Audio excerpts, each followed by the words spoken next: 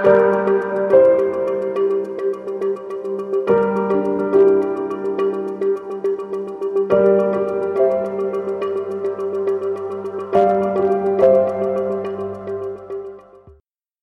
listeners, to the second in an ongoing series of Connection Healthcare podcasts on hot topics in oncology and rare disease. I'm Connor Galloway, Senior Vice President of Strategic Services and Business Development at Connection. And this episode will focus on the ASCO 2017 annual meeting beginning June 2nd in Chicago, Illinois.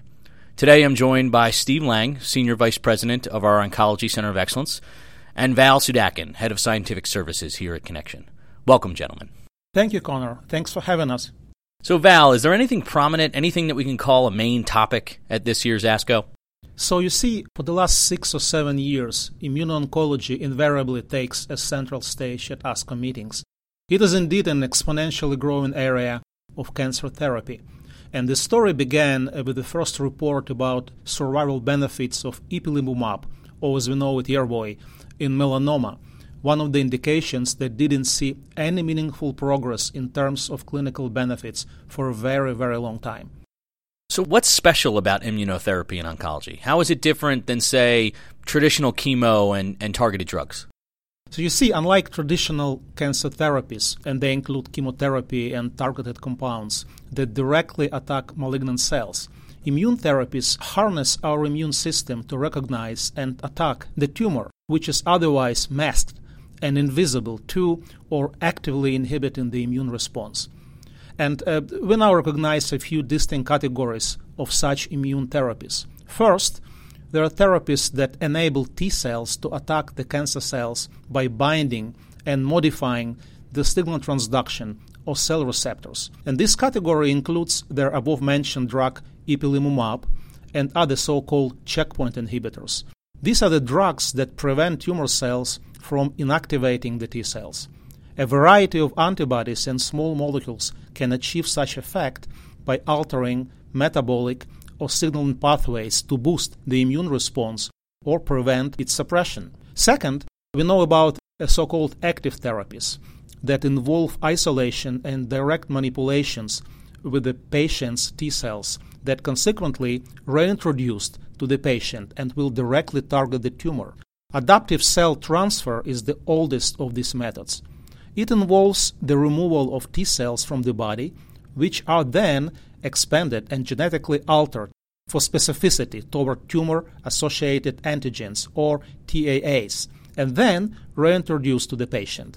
Many efforts are also directed at the development of cancer vaccines designed to stimulate an immune response, sometimes in the context of antigen-presenting cells or viral vectors.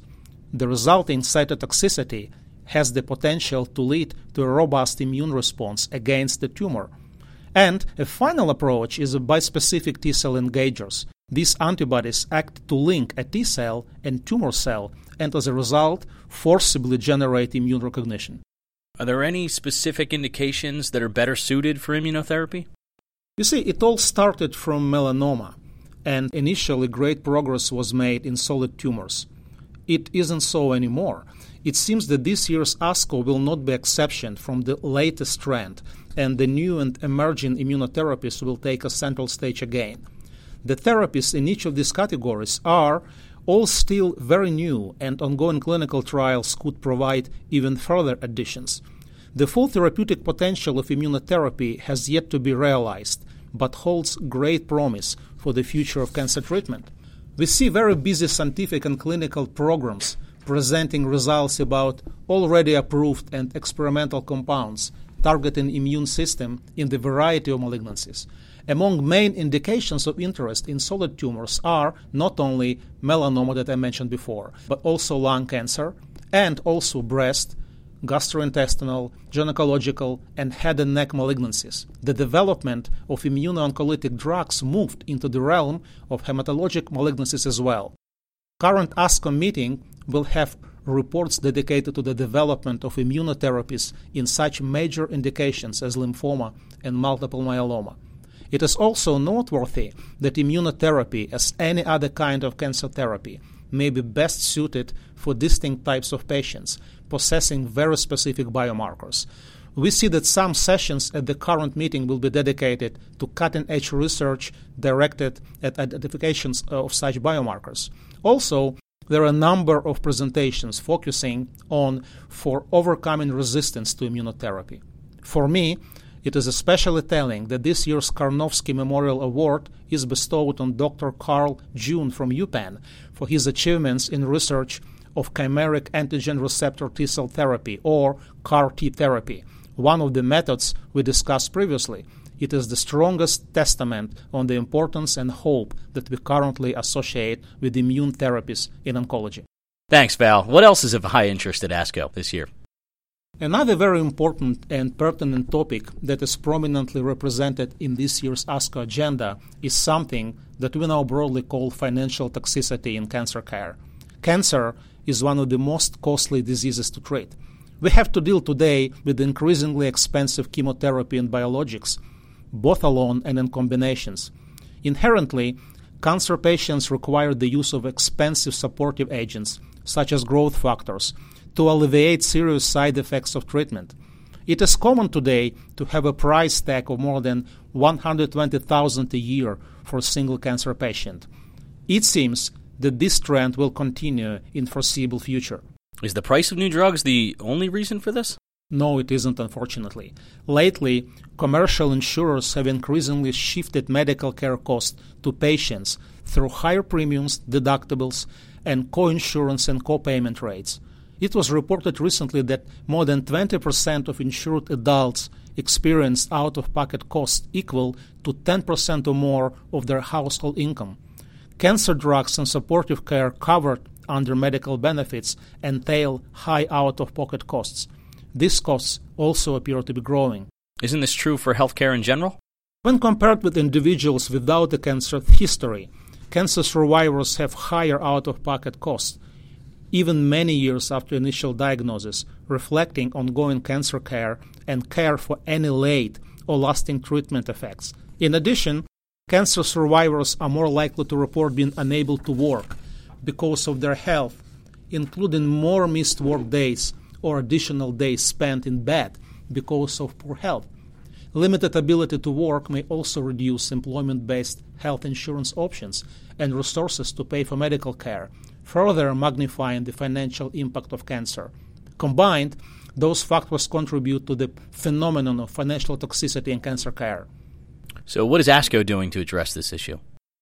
The following sessions reflect high emphasis that ASCO puts on the health economic issues and high financial burden imposed on cancer patients and survivors. And among them, we see interventions to reduce financial toxicity, industry, payer, and patient perspectives, cancer care in under-resourced populations, and resource-stratified guidelines, in particular, treatment of lung cancer in low and medium resource countries. We see value of therapy in lymphoma and CLL, balancing cost and access to care. Also, Medicare alternative payment model and future of bundled payments will be discussed. Value framework, which is pharmaceutical industry payments and drug selection, oncologist perception of affordability, and last, obviously, but not least, patient-centered oncology payments. Financial toxicity in cancer care is a real and enduring issue. It seems that the oncology community is fully aware of it and plans to develop tangible steps to address it. Thanks for that very highly scientific overview, Val. So, Steve, what's dominating the current marketplace? Well, as Val has stated, biomarkers research and immunotherapy remain the dominant focus of much of the drug development programs within oncology. Significant amounts of research effort and associated funding has been and is being applied to developing targeted therapies and vaccines that are designed to impact the immune system. And by that I mean to assist and or to stimulate the immune system to kill cancer cells. The obvious intention is to create an effective treatment with an enhanced safety profile versus earlier treatment options such as chemo. As an aside, virtually every company engaged in oncology research, from big pharma to emerging companies, has committed to an immunotherapy drug development program or is partnering with a company that is. This means that many more drugs will be developed and subsequently made available for many years to come. In addition to the research and development spending, significant amounts of promotional funding supports and will support the vaccines and targeted therapies that are derived from these immunotherapy drug development programs. So what's next? Well, immunotherapy isn't going anywhere, Connor. It'll be with us for many years to come. But biosimilars have the potential to have a significant impact on the marketplace. So for our listeners who aren't familiar, what's a biosimilar? Biosimilar is a biological medical product that is essentially the same as a given reference product, not a generic, which by FDA definition means that all active ingredients must be exactly the same as a reference drug. By contrast, a biosimilar will never be an identical copy of the reference product, but an FDA-approved biosimilar is as close to the reference product as another manufacturing site can get. It will offer comparable efficacy and safety and will likely subsequently bear the same indications as the reference product. It's worth noting that in the manufacturing of biologics, there can be very subtle differences from one manufacturing site to another, and while still remaining within the requirements set by the FDA. In short, an FDA approval means that the biosimilar is essentially the same product as the reference product and should provide the same treatment outcomes. So what's the likely impact of biosimilars? Well, with only 5 biosimilars available in the U.S., it's tough to be definitive. However, I believe it's fair to state that the expectation is that biosimilars will increase treatment accessibility by providing more treatment options to the clinicians and at a lesser cost to the patient than the reference product. One hurdle to biosimilars is that clinicians are quick to advise that they, quote, don't know much about biosimilars, unquote, which could lead to misunderstanding and slow adoption. Further, any, quote, cost savings, unquote, of biosimilars has yet to be well defined. As I've stated, biosimilars are not generics, but several managed care and payers are likely expecting similar cost reductions as they've seen with past generics to the reference products. This may not be forthcoming with biosimilars. After all, the manufacturing process for a biosimilar is essentially the same as the reference product, with all the corresponding cost factors.